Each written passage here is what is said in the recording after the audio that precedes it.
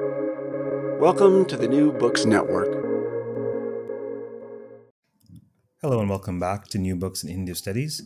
I'm your host, Dr. Raj Balkaran, and today I have the pleasure of speaking with Martin Gansten of Lund University on a really exciting new translation, The Jewel of Annual Astrology.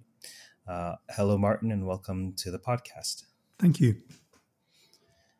So there's so much to dive into in terms of this work and its implications for Hindu studies, our understanding of all things Indic. But first, maybe tell us a little bit about how you got interested in this line of research. Oh dear, that's a very long story. Okay, I studied Purana, so it's fine. I've been interested in, on a personal level, I've been interested in both things Indian and things astrological since childhood, really. Since long before I took up my academic career. So once I'd done my Indological studies and was considering what to do with those, I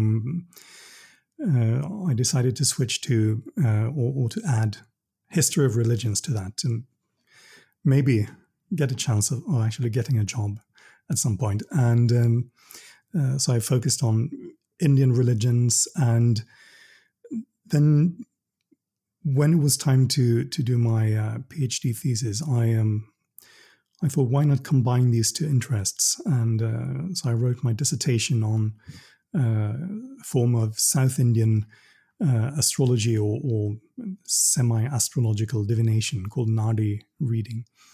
And I've just sort of continued working on divination and astrology ever since. Wait, you did a dissertation on Nadi Jyotisha? Yeah, I did. Wow. It's, as esoteric as Jyotisha is among, the Kalas or the Vidyas or whatever you want to call it, Nadi Jyotisha is like the most esoteric branch. Yeah. Within the world of Jyotisha, no one understands Nadi. So I have to ask you now, how did that go? What did you find out? Well, okay, so very briefly, Nadi is a word mostly used in South India, right? And you get basically two types of Nadi texts. You get the Tamil ones and the Sanskrit ones. So if you go to a Nadi reader in South India to get an actual reading, those will almost always be the Tamil language ones. And the people who do these readings are typically not astrologers as such, or they're not very knowledgeable about astrology. And so that's not the type of text that I work with. I did visit a number of those Nadi readers and got some readings. And I put that into the ethnographic section. Really, my dissertation had two separate parts, you can say. It's an ethnographic description of, excuse me, of, traveling around South India and getting Nadi readings. But then for the actual textual study, I got hold of some texts in Sanskrit, if you can call it that. It was pretty bad Sanskrit. But they were astrological texts. So astrological Nadi texts, Guru Nadi, Dhruva Nadi, Amsha Nadi. I think those were the main three ones that I worked with. So I got copies of manuscripts that I think were originally in the Government Oriental Manuscripts Library in Madras or Chennai. It's a long time since I did this, but I think that was the case. So okay. I got copies of those. Sorry. No, that's fine. It's part of the reason for those of you listening why it's so fascinating to me is that let me share an experience with Nadi Jyotishi, and then you'll get an understanding. The first time I went to India, in this life anyhow, was in 2009. Of course, it was quite surreal coming, having a sort of Indo-Guyanese background having apparently very Indian samskara as much as yourself. I went, and of course, I was mystified that I didn't experience any culture shock. I was like, okay, this is cool. I get this somehow. But I went after. What was I doing then? Oh, I was doing a research trip, Jain Studies research trip. After which I had a week or two to just, be in India. And a naughty reader was recommended to me in the city of Pune. And so I'll just narrate for those of you listening what I've experienced, and you can draw your own conclusions. And then, Martin, you can maybe comment upon whether it conforms with your own research or your own traipsing about to naughty readers. So a Jyotishi is obviously an astrologer, but a naughty Jyotishi, it's very different in that you don't give them, in my experience, you don't give them your birth time or any information about you. So you go to this reader, and he takes your thumbprint. And apparently this is an ancient practice. This isn't like a, sort of a CSI crime scene kind of thing. He takes your thumbprint. Apparently there are other methods whereby he will locate your record. Yes, you heard me right. Your record, your leaf, upon which your destiny is inscribed. He took my thumbprint. He came back with a bundle of leaves that looked, ancient. Probably need to be copied over periodically for the sake of preservation. And then he says, just answer yes or no. So he picks up a leaf and he's literally reading words, nothing symbolic. He's reading, and it'll be such that you have 3 sisters. No, okay, this isn't yours. You have 1 sister. Yes. Your parents are still together. Yes. You are in engineering. No, okay, this isn't yours. And then he went maybe through about close to 10 of them, I'd say. And then things such as you have a sister, yes. You're still completing your education, yes. Your parents live together, yes. You are in a country that's different from the country of your birth, yes. And then at the very end, your mother's name is so-and-so. Yes. Your father's name is so-and-so. Yes. Now the hairs on the back of my neck are standing up. Your name is Raj. Raj something. Rajvinder, Rajesh. Your name is Raj. Yes. Okay, he says, this is yours. and that's just the amuse-bouche, right? That's just the appetizer.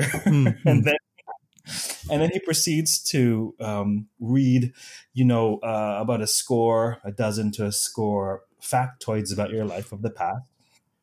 And they're astonishingly accurate. And then he proceeds to tell a couple things yet to come. And then who knows? Time will tell, as they say. Some of those things have come to pass, and either others haven't or will not. Who knows? In this mode, I don't know how to make sense of it. I'm just relaying to my experience. And so then he prescribes a couple of things that I should do for karmic remediation, and then he asks, do you want? There's a chapter for you in terms of karmic antecedents. Like, do you want to understand some of your main suffering in this life, and why? Like, what the reason was? And I'm like, well, I've come this far. What am I going to say? No. Sure, why not?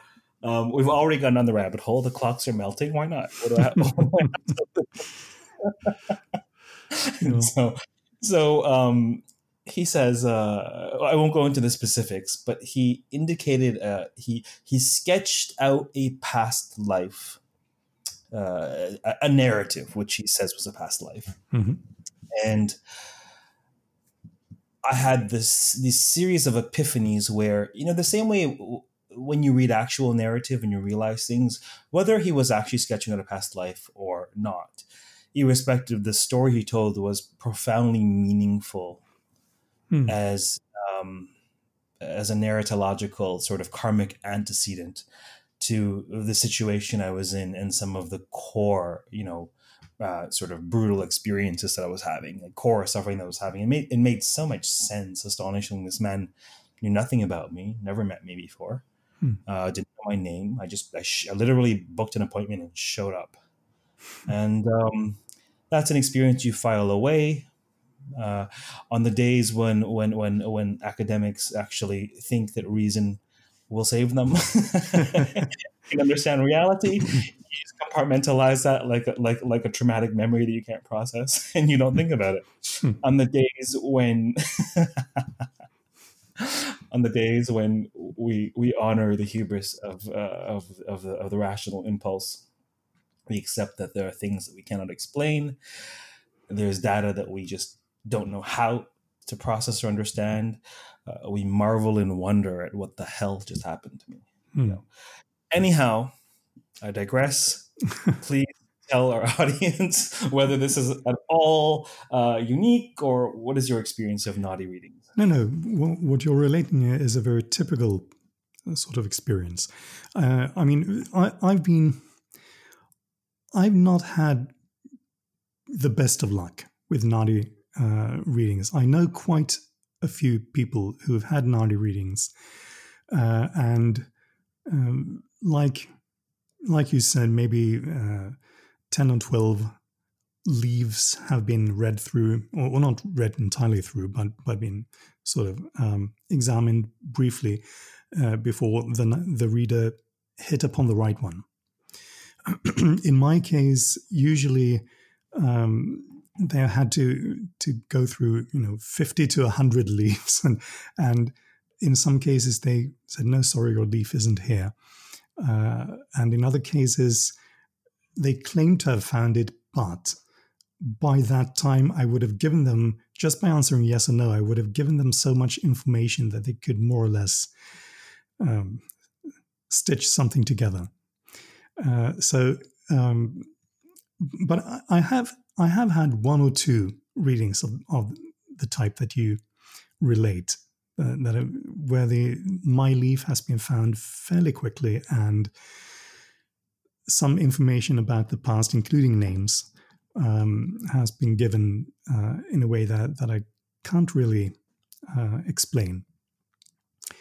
But I'll tell you what happened when in Sweden. The system is when you do a PhD, you write your thesis, it's published, and then it's publicly defended. So there's a public debate. I know this is not necessarily the case in all countries, but in Sweden there's this sort of ritual debate between the person defending his thesis and an opponent appointed by the faculty, and it's public. So the opponent in my case was a professor of Indology, a Western-born professor of Indology, who at the time when he was reading through my thesis in preparation for this debate was actually in South India. So he decided, well, I should go for some Nadi readings and get the experience for myself. So he did. And he said the first place he went to was obviously fake. But in the second place, he related this publicly. After discussing the various chapters of my thesis and so on, he started relating this in front of the audience.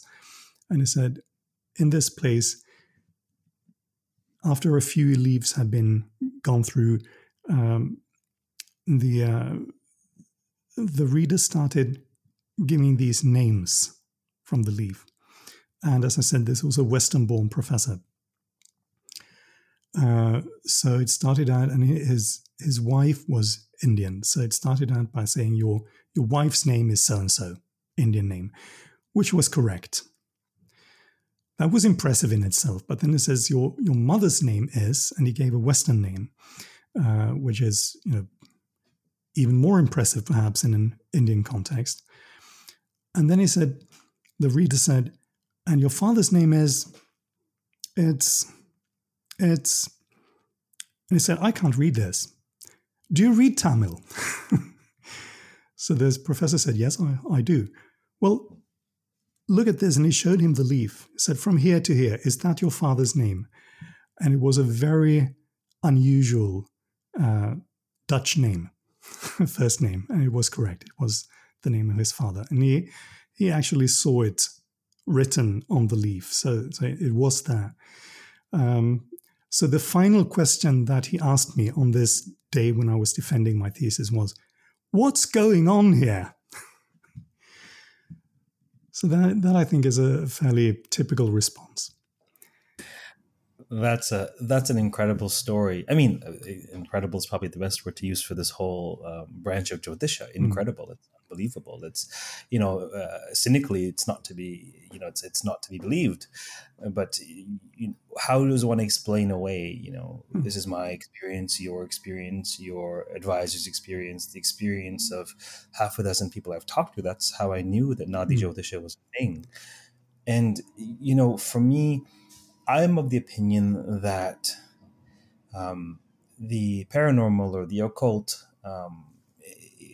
one of the greatest failings in modernity, and especially in religious studies, is people don't think critically about it. People think, well, it's all mumbo jumbo, astrology, apparitions, but they put them all into the same category or phenomenon, like just stuff that makes no sense and therefore is nonsense. And really think critically. I've met people with astonishing mental abilities. I've met people who could literally read my mind. 3, in fact. Literally. I mean, sometimes verbatim. See, for me, I've had that experience, and I could imagine that perhaps some are congenitally gifted or undergo a profound transformation of consciousness, whatever the case is. That I could swallow because I've been around such incredibly intuitive people. That's a different phenomenon than your destiny was recorded centuries before your birth on a leaf in South India, for Christ's sake. For Christ's sake. That's a very different, that has different implications. And people don't think critically about these things. They dismiss them all wholesale. But that's a very different thing. That has very different implications about free will, as opposed to implications about the powers of the mind to be unlocked. And these are sort of the ideas that I was playing with after this experience. How much of this is scripted, and am I able to do anything? You don't dwell on that too much, because then you don't decide to apply for PhD programs or do podcasts or what have you. But anyhow, I thank you so much for sharing the story of your professor, especially because these people are literally reading. They're reading things that were written about your destiny, including names.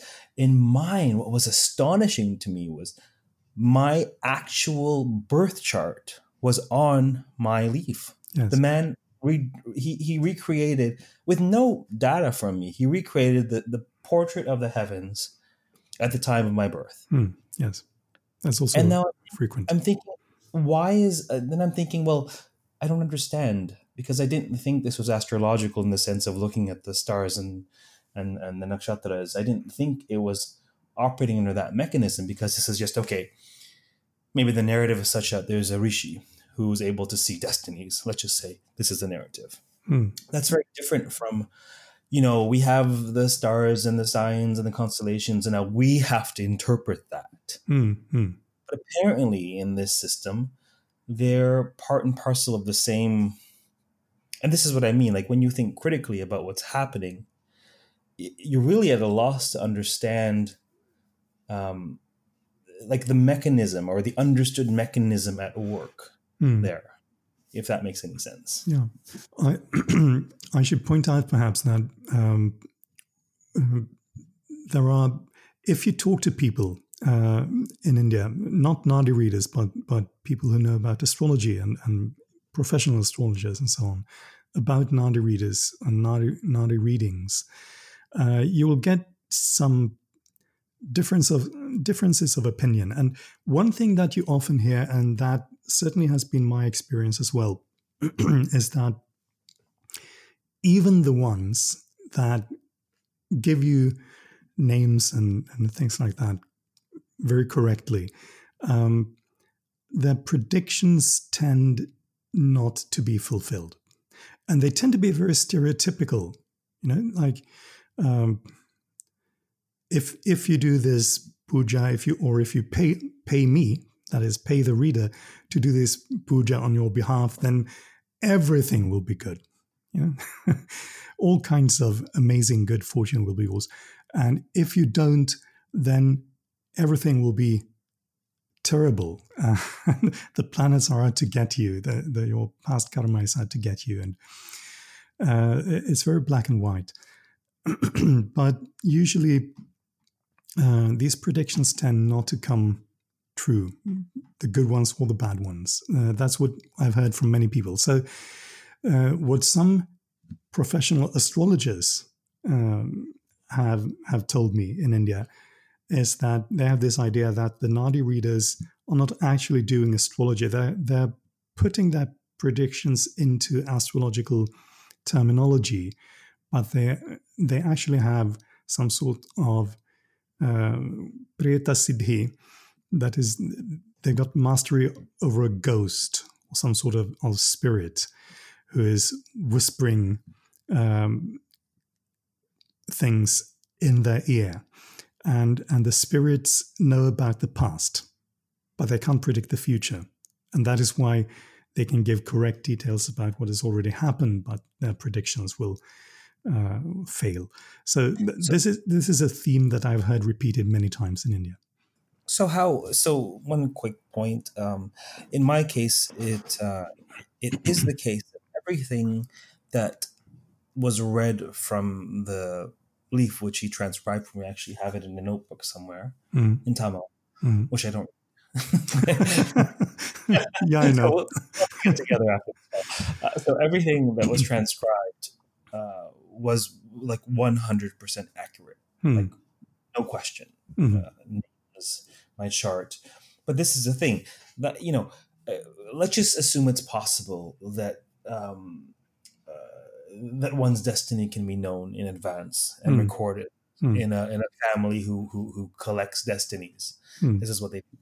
Let's assume that's the case.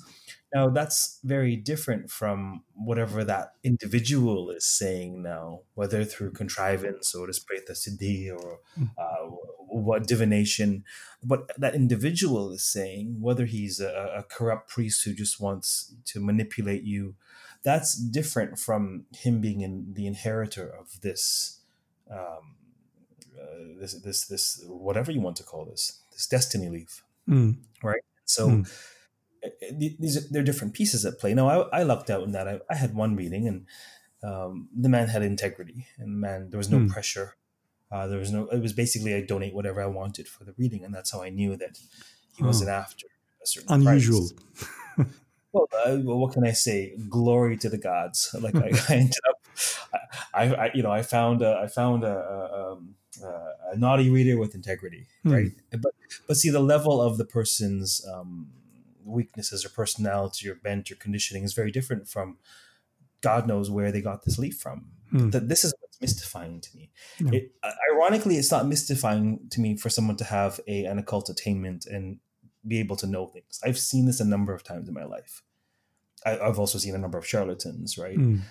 Clearly. But I've seen this done, my guru had this ability day in and day out. It was never parlor tricks, but, he knew what you were thinking. He more often than not knew what was around the corner for you. And, this became, he redefined my understanding of what was possible. Right? That I can understand. The idea that there's a record in advance of one's destiny, that's a different situation. We have fallen down the rabbit hole of Nadi. You never know. One never knows what's to be discussed. But suffice it to say, you've more than established your accounted for your interest in Jyotisha, in astrology. Your work is a translation, which anyone's ever looked at one verse of Sanskrit, it's surprising you completed this translation in one lifetime. I mean, this must have taken a great deal of work, I have to say. But tell us what this is a translation of. Okay. So it's a translation of a work written in 1649, or completed at any rate in 1649, by a man named Balabhadra, who was court astrologer to Shah Shuja, who was the second son of the Emperor Shah Jahan, and who was governor of the Mughal province of Bengal in eastern India. Balabhadra was obviously Shah Shuja was a Mughal ruler, so he was a Muslim. Balabhadra was a Brahmin, so he was a Brahmin astrologer at the court, and he wrote. Well, he says that he wrote a number of works, and we've no reason to disbelieve him. But the only two that survived, to my knowledge, is this one that I translated, the Hayana Ratna, and a similar work that he wrote 5 years later, the Hora Ratna. So both of these are what is known as Nibandhas, that is encyclopedic treatises on astrology.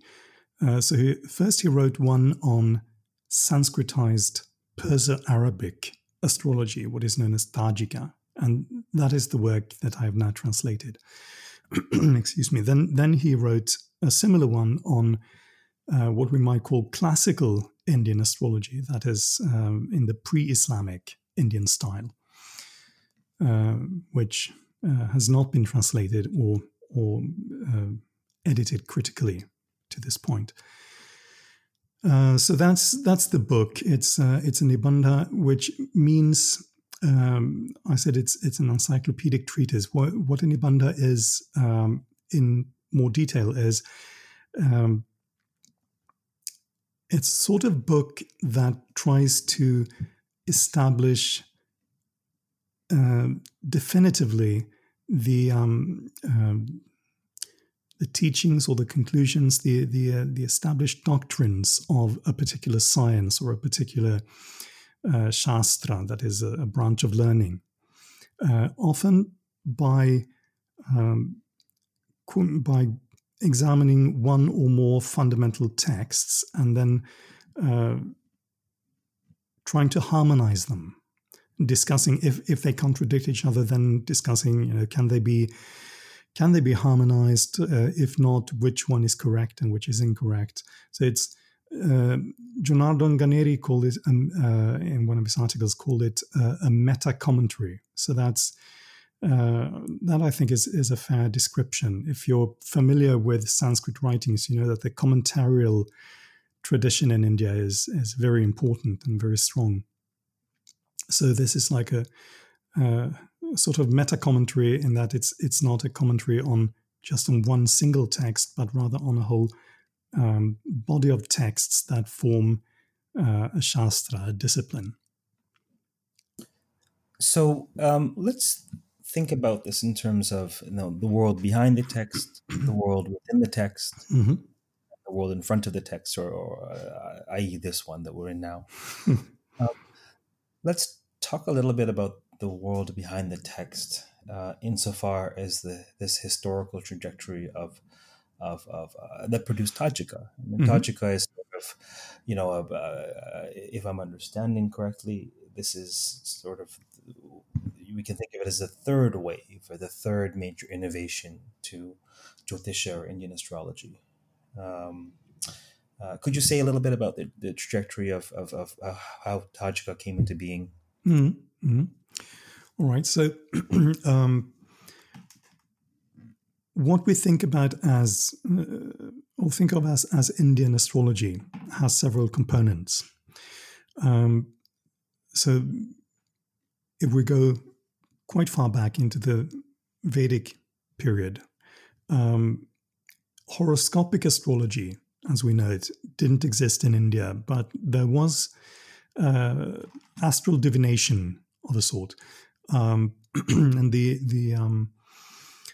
especially the constellations that the moon, or the asterisms that the moon passes through day by day, the nakshatras, played an important part.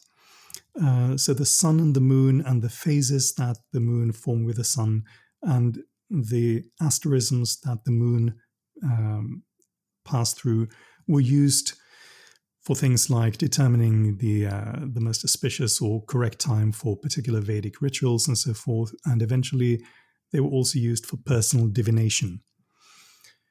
But then horoscopic astrology, which is what most of us think about when we hear the term astrology, that is the zodiac with its 12 signs and the planets and the houses and the aspects. If we know anything about astrology, we recognize those terms.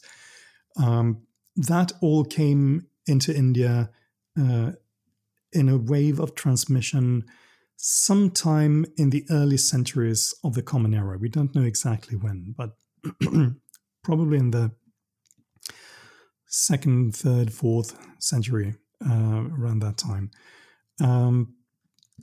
And was very quickly naturalized, so that within just a few centuries, memories of this being a foreign system of knowledge seem to have vanished. And the history of astrology was mythologized. It was considered a shastra that had been passed down from the gods through the rishis to mankind.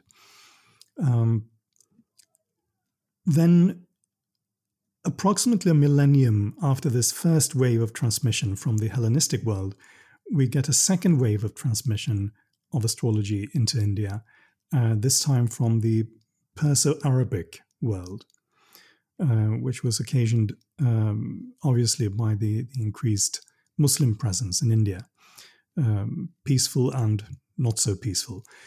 And this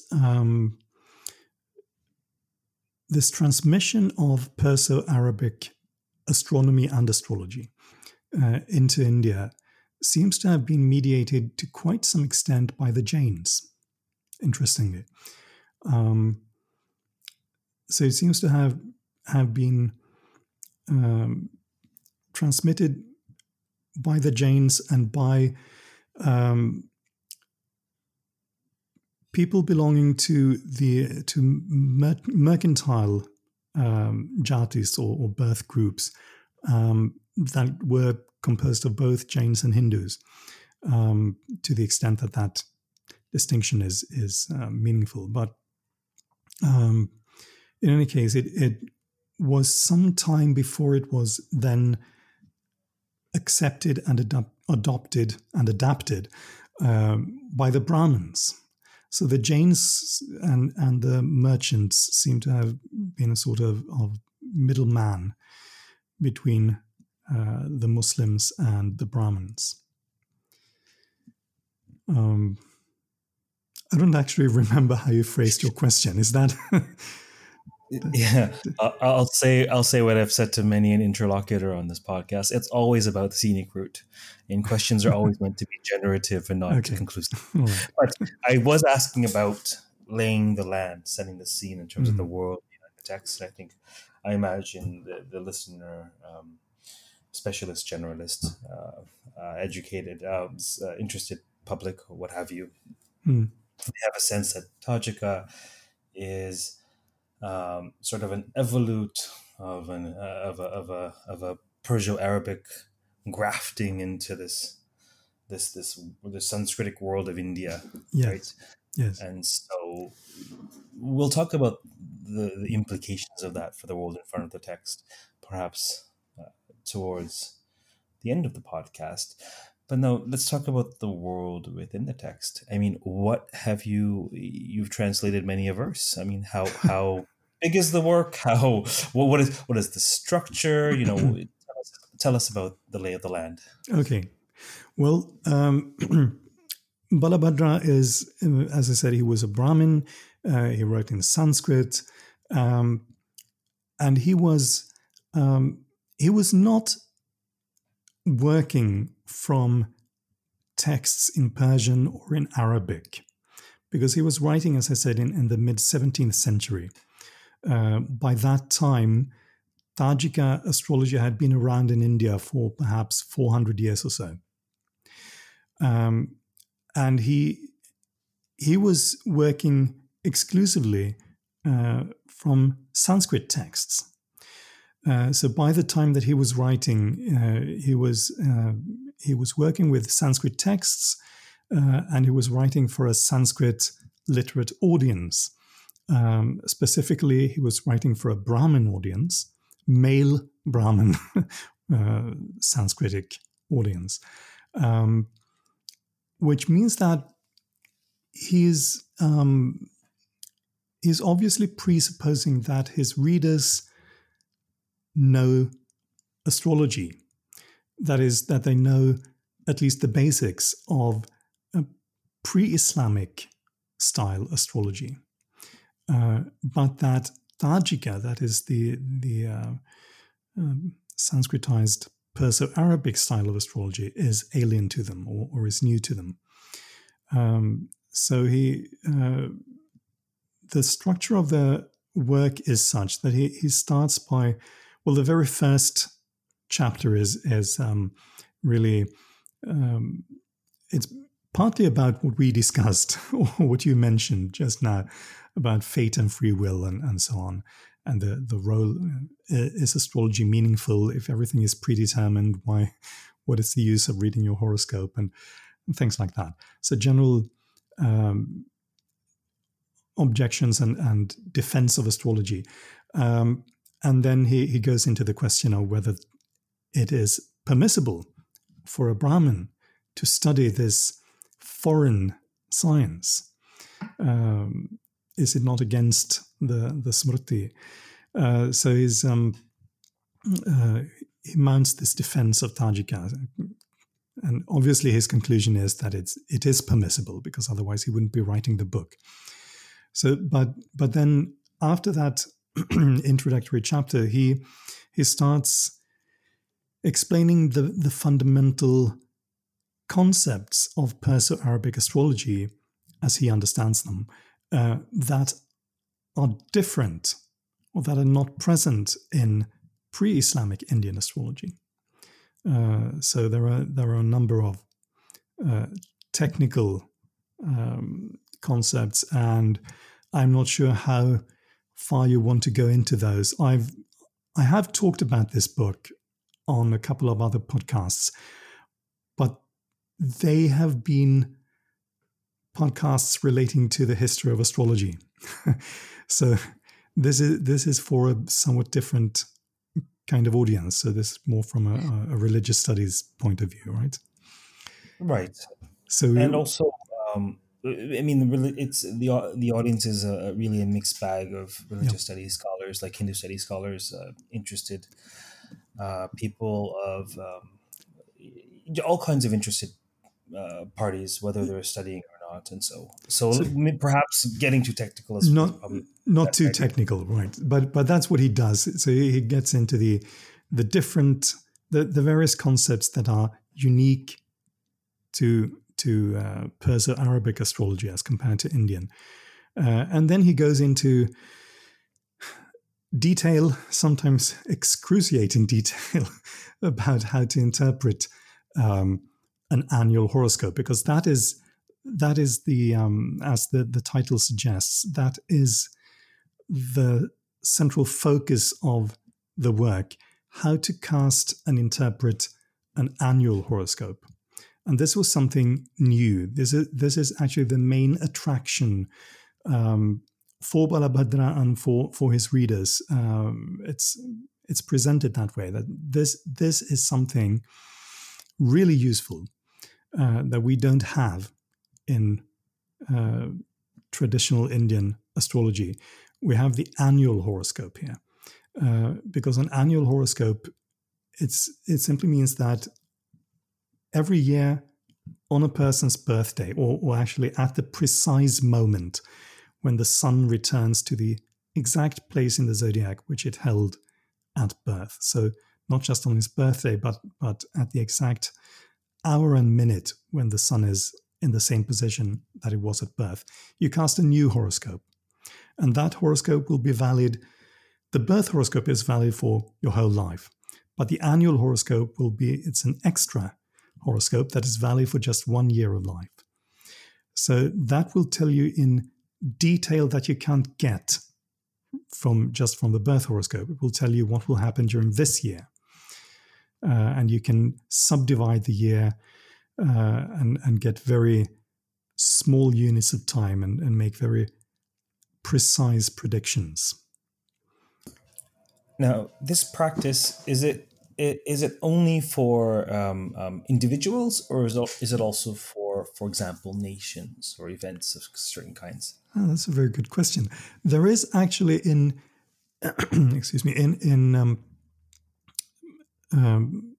Arabic language astrology, there is a practice of casting annual horoscopes for the world.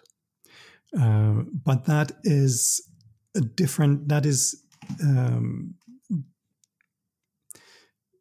I'm trying not to get too technical. It's done in a different way. It's based on different principles. So the practice that was transmitted to India and adopted enthusiastically by at least some Indian astrologers was only for individuals. So it's a way of getting greater precision for individual forecasting. Yes, you can feel free to use technical terms or get technical to respond. It's typically my role to sort of mediate between the minutiae Okay. and the larger story. So that's fine. I'll be sure to render it accessible where possible. It's just that astrology can get so very technical. Absolutely, it is. That's another question we could talk about, whether it's an art or a science or both. But we'll talk about that. We'll talk about that after. So this work you've translated is a treatise on the principles of Tajika astrology, meant for sort of maybe practitioners of, or those conversant in mainstream Indian astrology. Yes. Say that's fair? Yes. And so perhaps unlike, for example, when you talk about the idea that, horoscopes are not used in India until some influence of Greek thought. Obviously, that's going to be problematic to a number of people for a number of reasons. But let's just assume that's the case. Certainly, the horoscope is to modern Hindu astrology as Vedic sacrifice is to modern Hindu ritual. And yet it seems to me that what you're saying or implying is that Tajika still isn't quite as mainstream as the principles adopted from the Greek. That's right. There was never actually. I was going to say that there was never this forgetting of the foreign origins of Tajika that we see with what you call mainstream Indian astrology. But actually, in the 20th century, we do get people like B.V. Raman, who was the perhaps the most important influence on Indian astrology in modern times, and on the revival, if you will, of Indian astrology. He was also very nationalist in his general attitude, and he blankly refused to admit even that Tajika had a non-Indian origin. He claimed that, well, it was Indian to begin with, and then maybe the Arabs borrowed a few things and then we got them back, but it was Indian originally. And sort of a boomerang astrology. Actually, there is a there is a sort of similar argument in Balabhadra's text, and it's interesting to see that in the earliest Tajika texts in Sanskrit, which are from the late 13th, early 14th centuries, there's really no defense given for the study of Tajika. There are no arguments given why this is okay, it's permissible, but they just sort of dive into it and say, this is something interesting. Balabhadra and several other authors of the 16th and 17th centuries seem to have felt it necessary to make some apologetics, to give arguments as to why it is permissible to study this. So apparently the resistance to foreign systems of knowledge increased with time. And so one of the arguments that are given in defense of the study of Tajika is precisely that it was not exactly that it was Indian to begin with, but that it was given by the sun god. So there's this myth that says the sun god, for some reason, I don't think I've ever seen the exact reason discussed, but for some reason, the sun god was cursed by Brahma, Vishnu, and Shiva together to be born as a human being in the land of the Mlechas, that is the foreigners. So he was born, as they say, in Roma Capitane, in the city of Rome. And he started teaching astrology, being the sun god. He was obviously knew about astrology, so he started teaching astrology to the Mlechas, the foreigners. And then that same astrology came to India.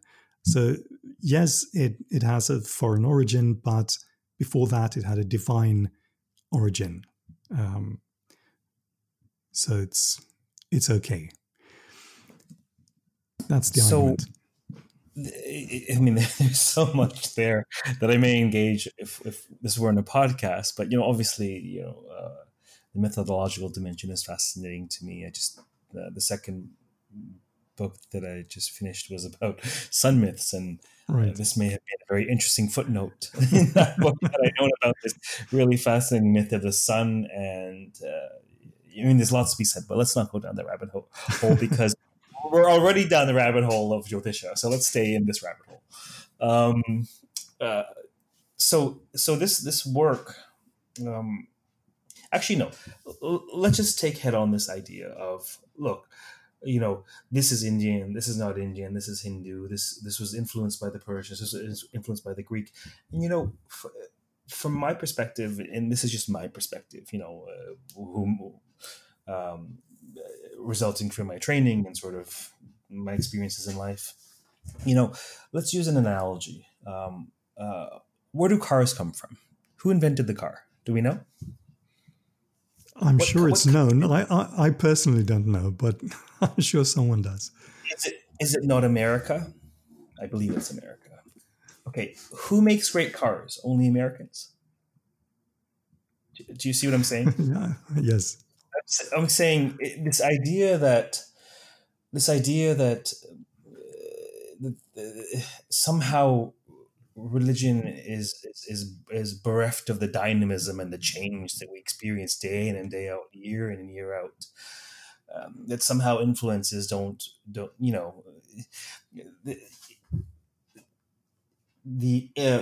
in terms of the world in front of the text. Certainly, horoscopes are like a cornerstone of Indian astrology. and there is profound utility in using them. Whether or not this was due to the influence of another culture some millennia, centuries ago, does not at all take away from the fact that this is as Indian can be in terms of the present day, right? This idea that somehow there was this pristine India that emerged, and that's authentic, and everything that's deviated from that, this idea is problematic to say the least, right? Absolutely. Should we not gauge the authenticity as in terms of the result rather than this imagined pristine first cause of all things? You see, like, so I don't really understand if curry was discovered in another continent and brought to India, should we now say that curry is not Indian? No, absolutely. And as a matter of fact, I would say most of the dishes that at least in North India, that Westerners typically associate with North Indian cuisine are actually Mughal style dishes, or evolved out of them. I know. I read at some point. This is not at all my area of expertise, but someone at some point, I think, wrote something called or something along the lines of King Nala's cookbook. Trying to figure out what food was like in India before. I don't even know where the historical line was drawn, but in ancient India.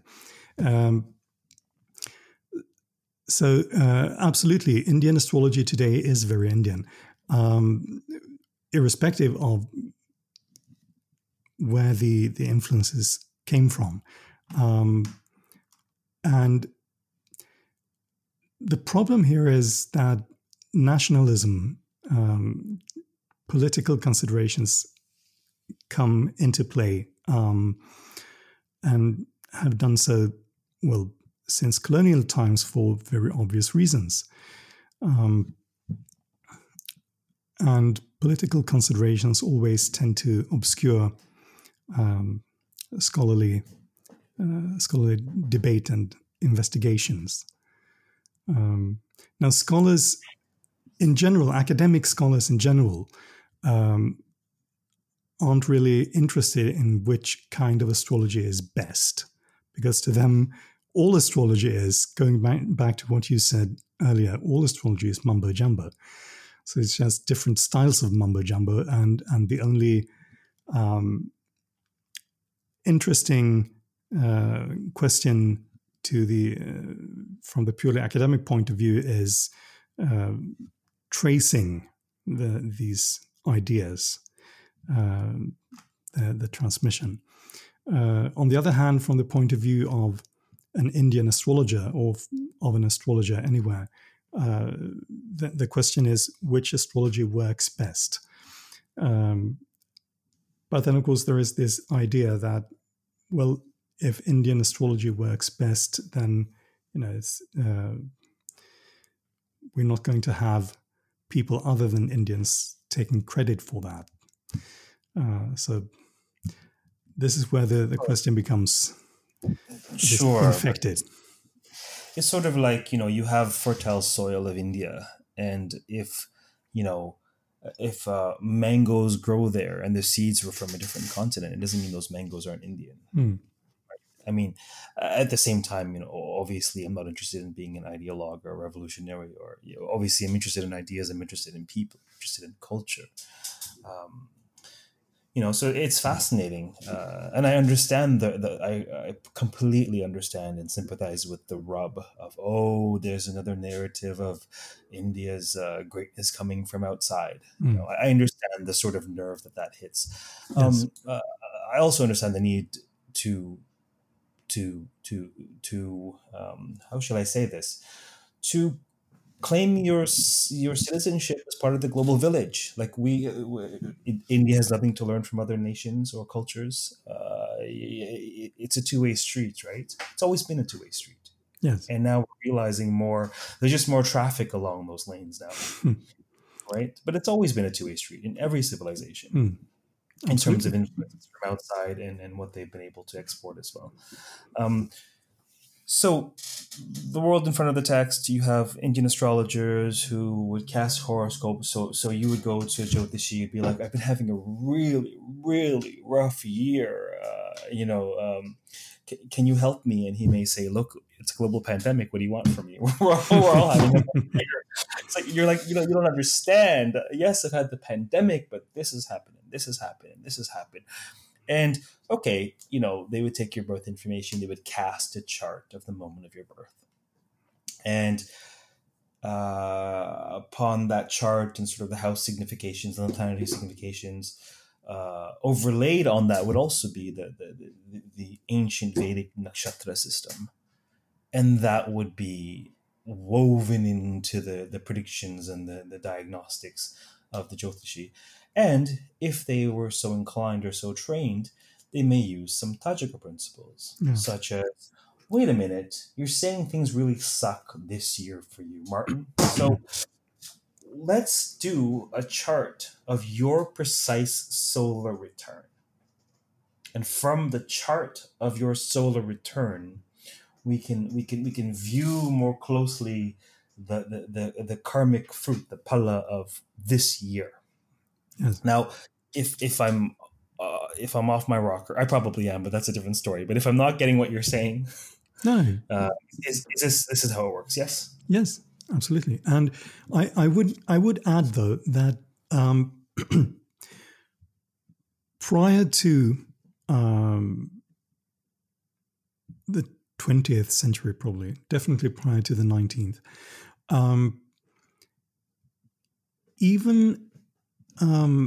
even astrologers who had mastered both mainstream or classical Indian astrology and Tajika would not mix the systems.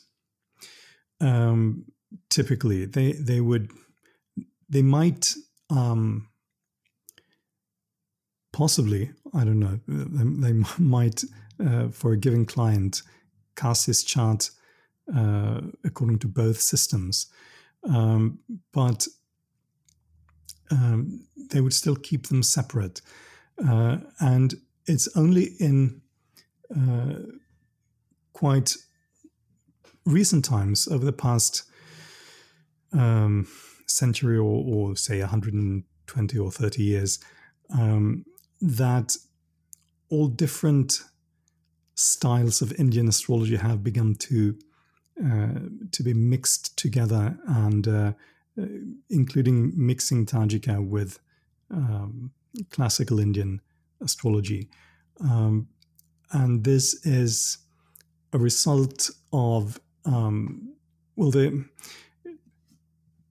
there's a bigger question here about astrology in India as it's practiced today versus how it was practiced, say, 200 or 300 years ago. Because it used to be the case that astrology was practiced by people belonging to families of astrologers. So it ran in families. And these families would guard the knowledge of astrology as their intellectual property, you might say. Now, today, if you try to find an astrologer in India, and they're not hard to find, but chances are he or she, first of all, there are many women astrologers in India today. That's one difference. But very likely he or she will not be a member of one of these traditional Jyotishi families, and most probably will not be a full-time astrologer either. Many practicing astrologers have other day jobs and they do astrology on the side. And many of them do not read Sanskrit very well, but rely on translations, and very often on English language translations. So that even astrologers read the classical works on Indian astrology in English, or sometimes in other vernaculars like Hindi and so on. But what happened to cause this change was basically astrology was on a downward trajectory in India for a long time, and then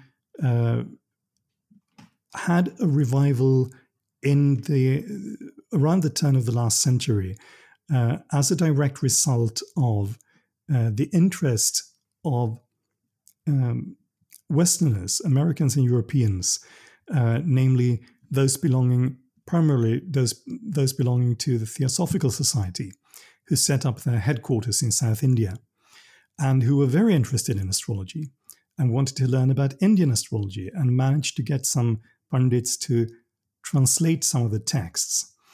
And in conjunction with the fact that printing presses were being established and that the railway was being built and expanded so that books and magazines could be transported over large areas, this led to a flourishing of translations, publications of astrological classics and even journals and magazines, so that texts that for many, many generations had been available only to certain families were suddenly available to anyone who could pay a few rupees to buy them. And you didn't even have to know Sanskrit. They were available in the vernacular, including English. So you get a whole new class of astrologers in India during the 20th century, increasingly so as the century progresses. So hobby astrologers, amateur astrologers, and they're not at all that particular about keeping things pure or traditional, and they pick and mix. So that's one reason why Tajika and non-Tajika Indian astrology today is very much they're very much mixed in practice, which they used not to be. Oh, so then just to sort of use an analogy, there may be schools of thought where, yes, we can have Persian dishes, but we have the Persian dishes and we have the Indian dishes, versus there's a buffet and a bit of this and a bit of that and a bit of this on the same plate, voila, and we hope you don't get indigestion. That's what we're going to read. But no, that's very interesting. There's a lot that's very interesting. By the time I met, my teacher, it was, I trained with him in the last 12 years of his life, and he had given up Jyotisha, but Jyotisha, he was absolutely masterful, stunningly so. Perfect accuracy with predictions, sort of Gandalfian,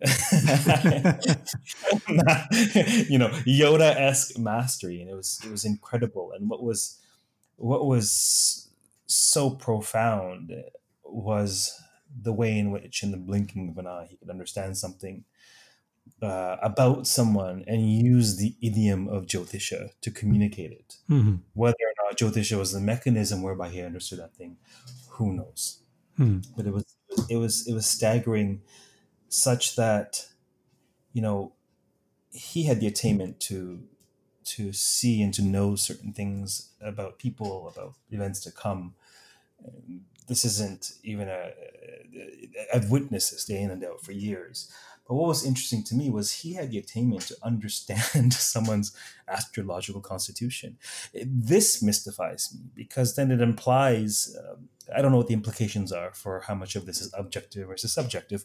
But for example, he could know someone's chart just by being in their presence. I mean, I've seen this. I mean, one of my first experiences was maybe a month or two after I'd met him. I was sitting at the table having a traditional Indian meal, pizza. I was having pizza after one of his talks, his satsangs at the yoga studio whereby I met him. I joke that I met my traditional esoteric Indian guru at a yoga studio through studying Hinduism at the University of Toronto. this is how I meet this magical man. So he's sitting there, and one of another student of his, he had been teaching for some time. She had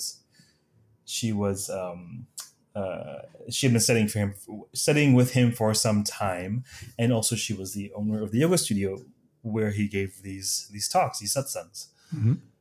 And we're just sitting there, and he says, and she's learning about nakshatras, right, the lunar asterisms, and she says to him, "So it's just me, it's Geeta, the owner of the studio, myself, and Mantriji."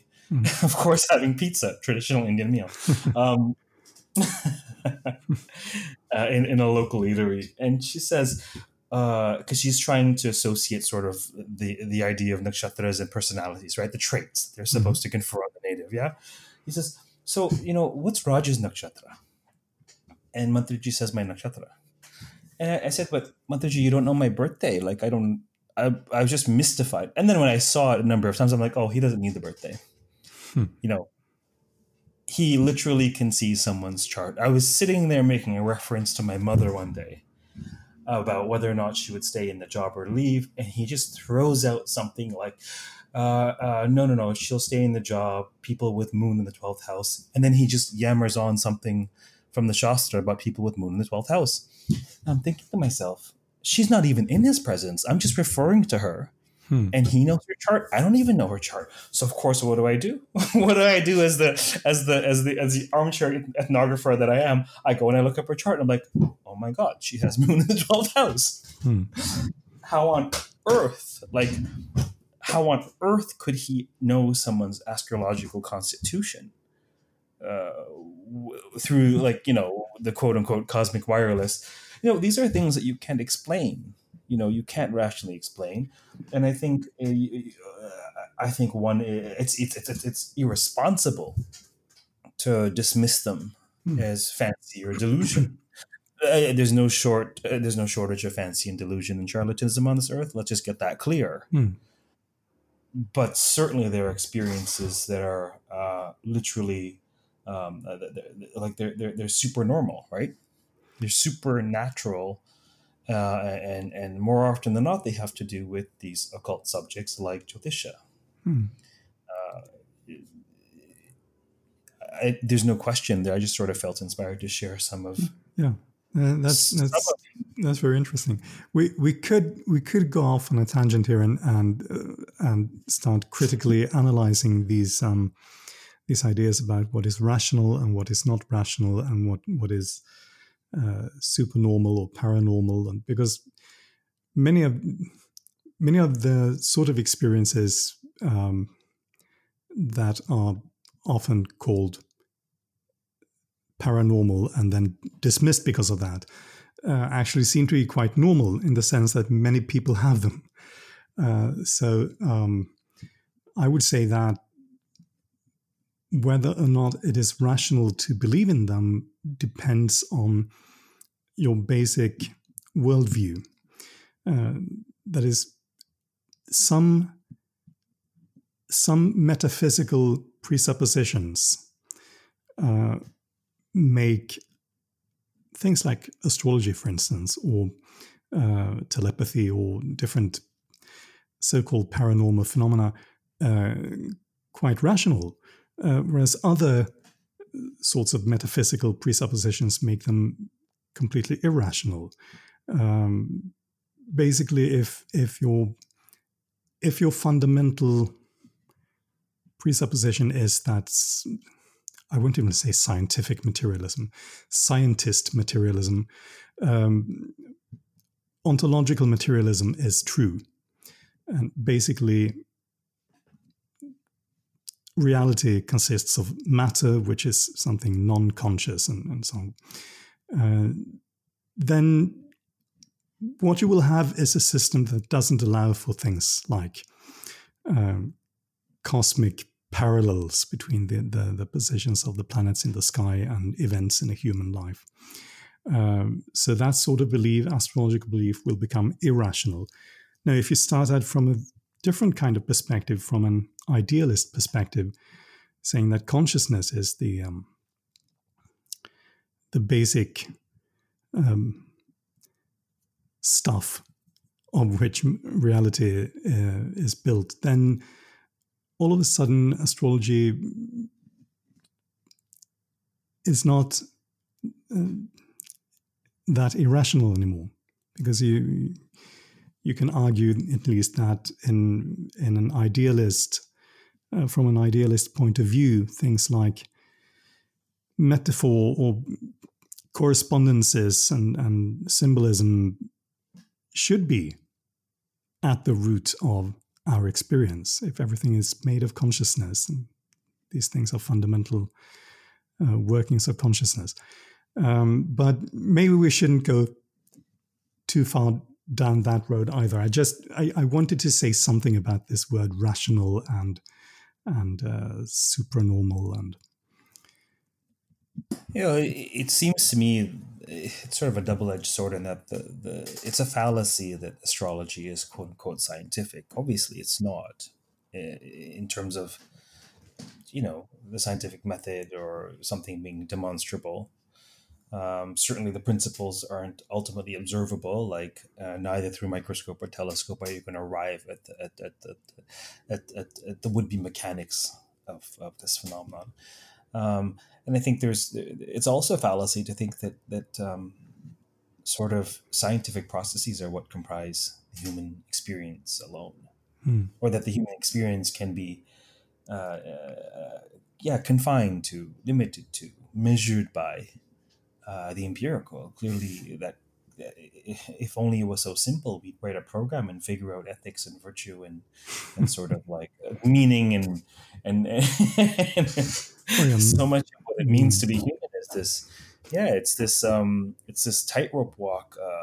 It's this navigation between like the arts and the sciences, between sort of inner and outer worlds, and astrology is peculiarly pitched between the two, in that on the one hand there's extraordinary mathematics and scientific observation implicated. On the other hand, it's astrology is kind of the love child between engineering and tarot reading, right? Like, and then once you have once you right, and so it's a fascinating topic, and I find in India and in Indian culture, for some strange reason, the most rational, sort of successful professionals in the Western world, they'll go visit an astrologer when they need to, and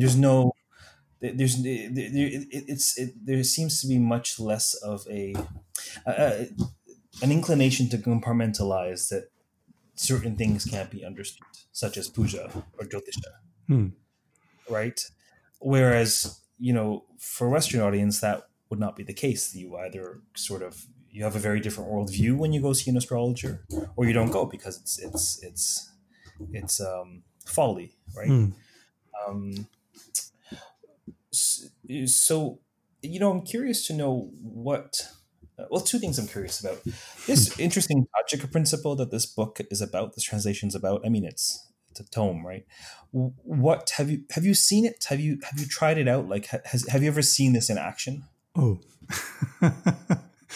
now we're moving away from my role as a scholar here. But yes, the answer is yes. I mean, let me phrase it in a less personal way. Are you aware of astrologers, Jyotishis using this principle? Oh yes. It's still a common principle, modern Jyotisha. Okay. Oh yes. Got it. Of I would say of astrology, it's not, when you say Jyotisha, it sounds exclusively Indian, which it isn't. I mean, that's the whole point. Tajika is Indianized Arabic astrology, and the Persians and the Arabs got it from Greek sources. So that is Greek language sources. So this is something that has been going around and around, and annual forecasts are very much in use still even modern Western astrologers, some of them use them. They call them solar returns. The older term would be annual revolution. But they've been used in the Arabic language setting and in medieval and early modern Europe, and they're still used by Western astrologers as well as by Indian ones.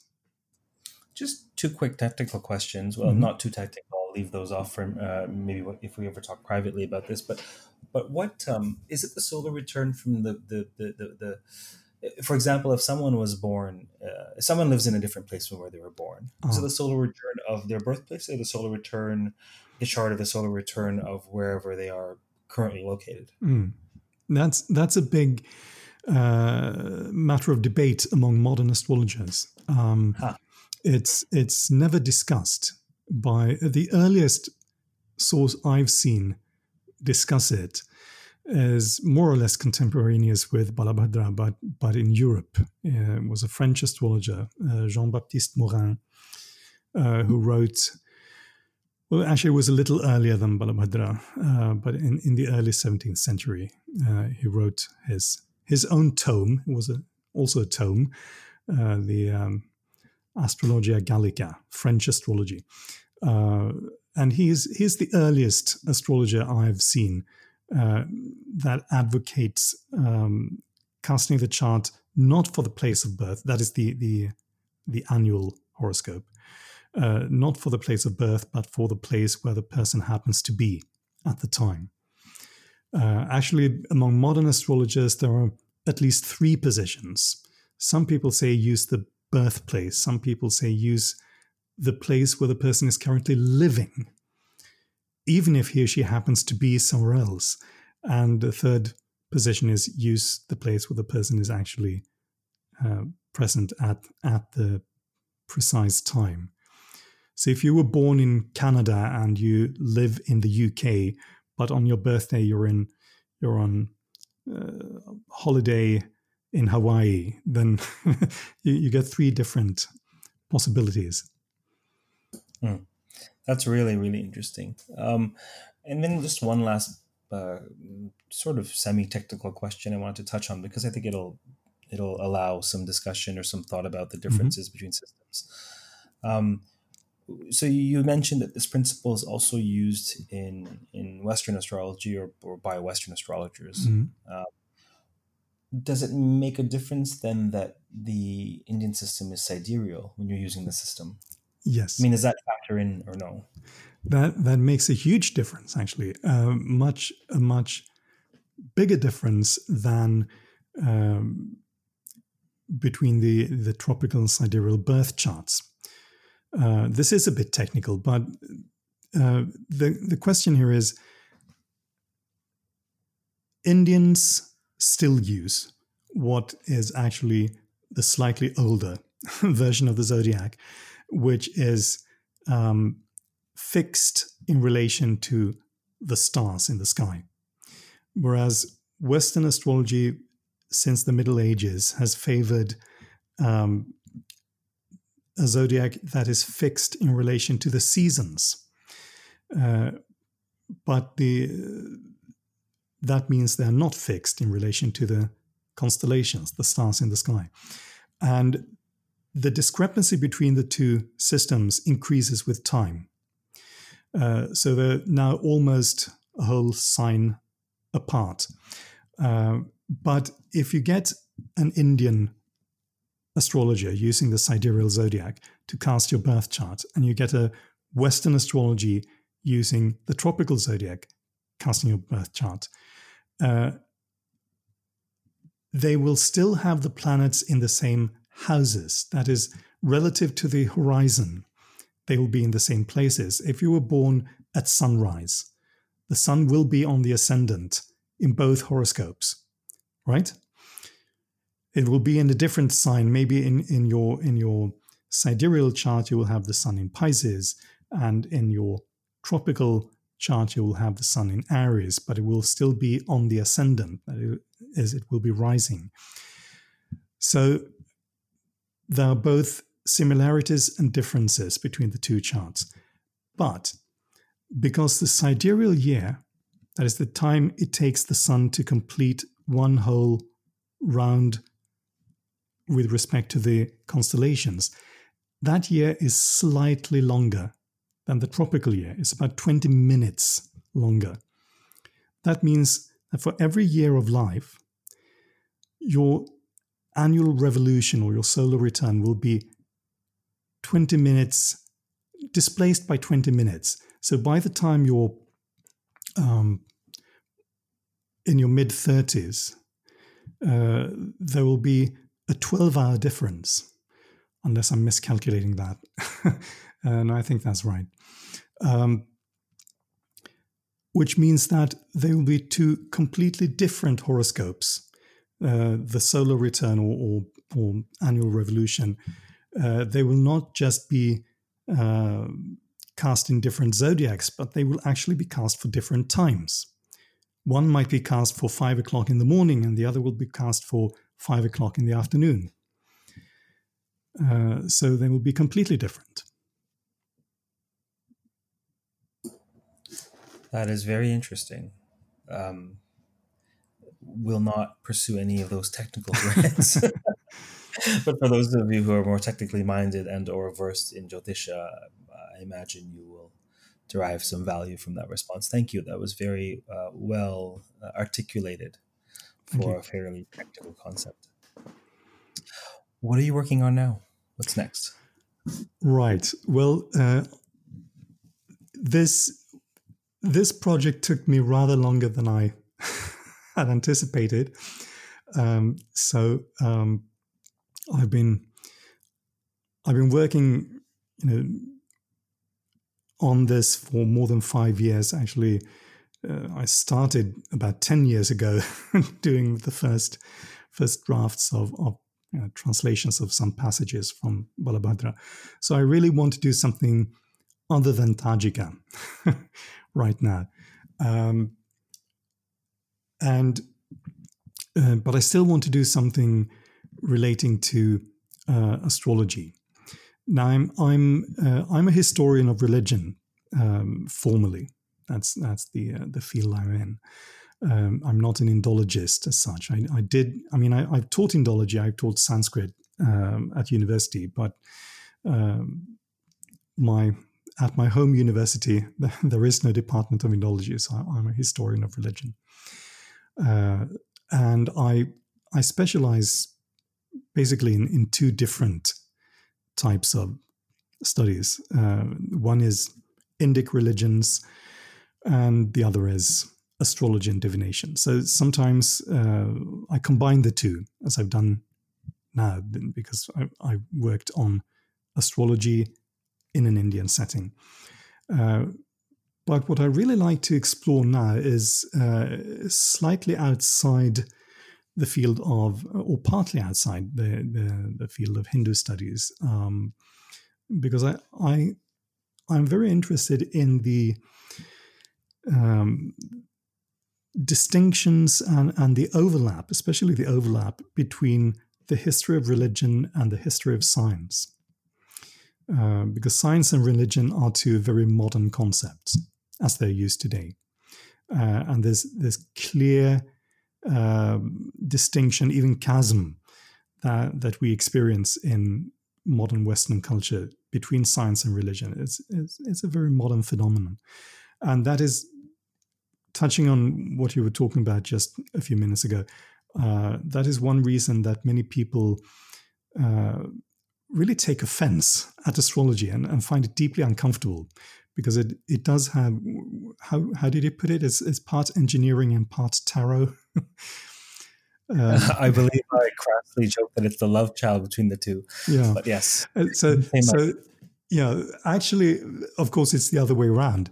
At the time when astrology flourished, this distinction had not yet come into practice. So it's the distinction that's modern, and then it's being projected onto an earlier knowledge system, and people become very uncomfortable about not being able to place astrology squarely in one or the other box. But those sort of phenomena interest me. So overlaps between science and religion. And astrology is one major area. There are other such areas, but since this is what I've specialized in, I have some knowledge that is not that common and that it's taken me some time to accumulate. So I'd like to make the most of that. And the project that I have in mind, now I just need to get funding for it, but the project that I have in mind is to do with prognostication of longevity or lifespan. There's the idea that you can determine in advance how long a person will live. And this is another major cultural taboo, of course, in the modern Western world. We don't want to talk about death or mortality. We certainly don't want anyone to predict it for us. But if you've been to an Indian astrologer, I think you've probably experienced that it's one of the first things they want to talk about. And if you don't want to hear their opinion about when you're going to die, you have to really almost shout it, because it's very natural. And it used to be a very natural part of astrological consultations in Europe as well. And it goes all the way back to the earliest Greek language sources of astrology. Let's say that the first thing an astrologer should do in casting a chart is to determine how long the person will live. Because if you don't know how long you have to live, you don't know whether it's meaningful to predict other things, such as, will he get married? Will he have children? What sort of job will he do? So this idea, this connection between astrology and lifespan prognostication is very old. And it ties in very much with other factors like, medicine. It was the ties between astrology and medicine were, of course, very strong, both in the ancient world and right up to the early modern period. So I'd like to explore that area about ideas about longevity and whether it's predictable or not, and how astrology relates to that. And I'd like to do that from an intercultural perspective. So looking at the oldest Greek language sources, but also at the easternmost and westernmost areas of transmission of those ideas, which means in practice India on the one hand and Latin Europe on the other hand. So that's the sort of thing I'd like to do. Oh, that sounds fascinating. Right? It sounds really interesting on a number of levels.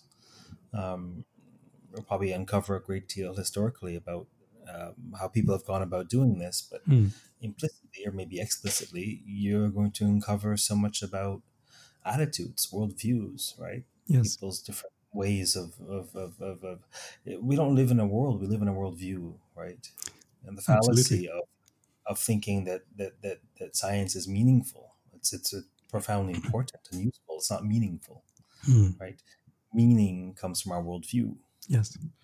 Right. And so I have noticed that actually that for Indians, one of the first questions they have is, well, how long do I have? Right. Can I screw around forever? Or do I have a long life that I can do what I want and then pursue moksha at midlife? Or do I need to get serious now? Right. It's a very practical question. Isn't it? Wouldn't you want to know? And for most Westerners, it's the old age, sickness, and death, right? Like we have funeral homes, we have hospitals, right?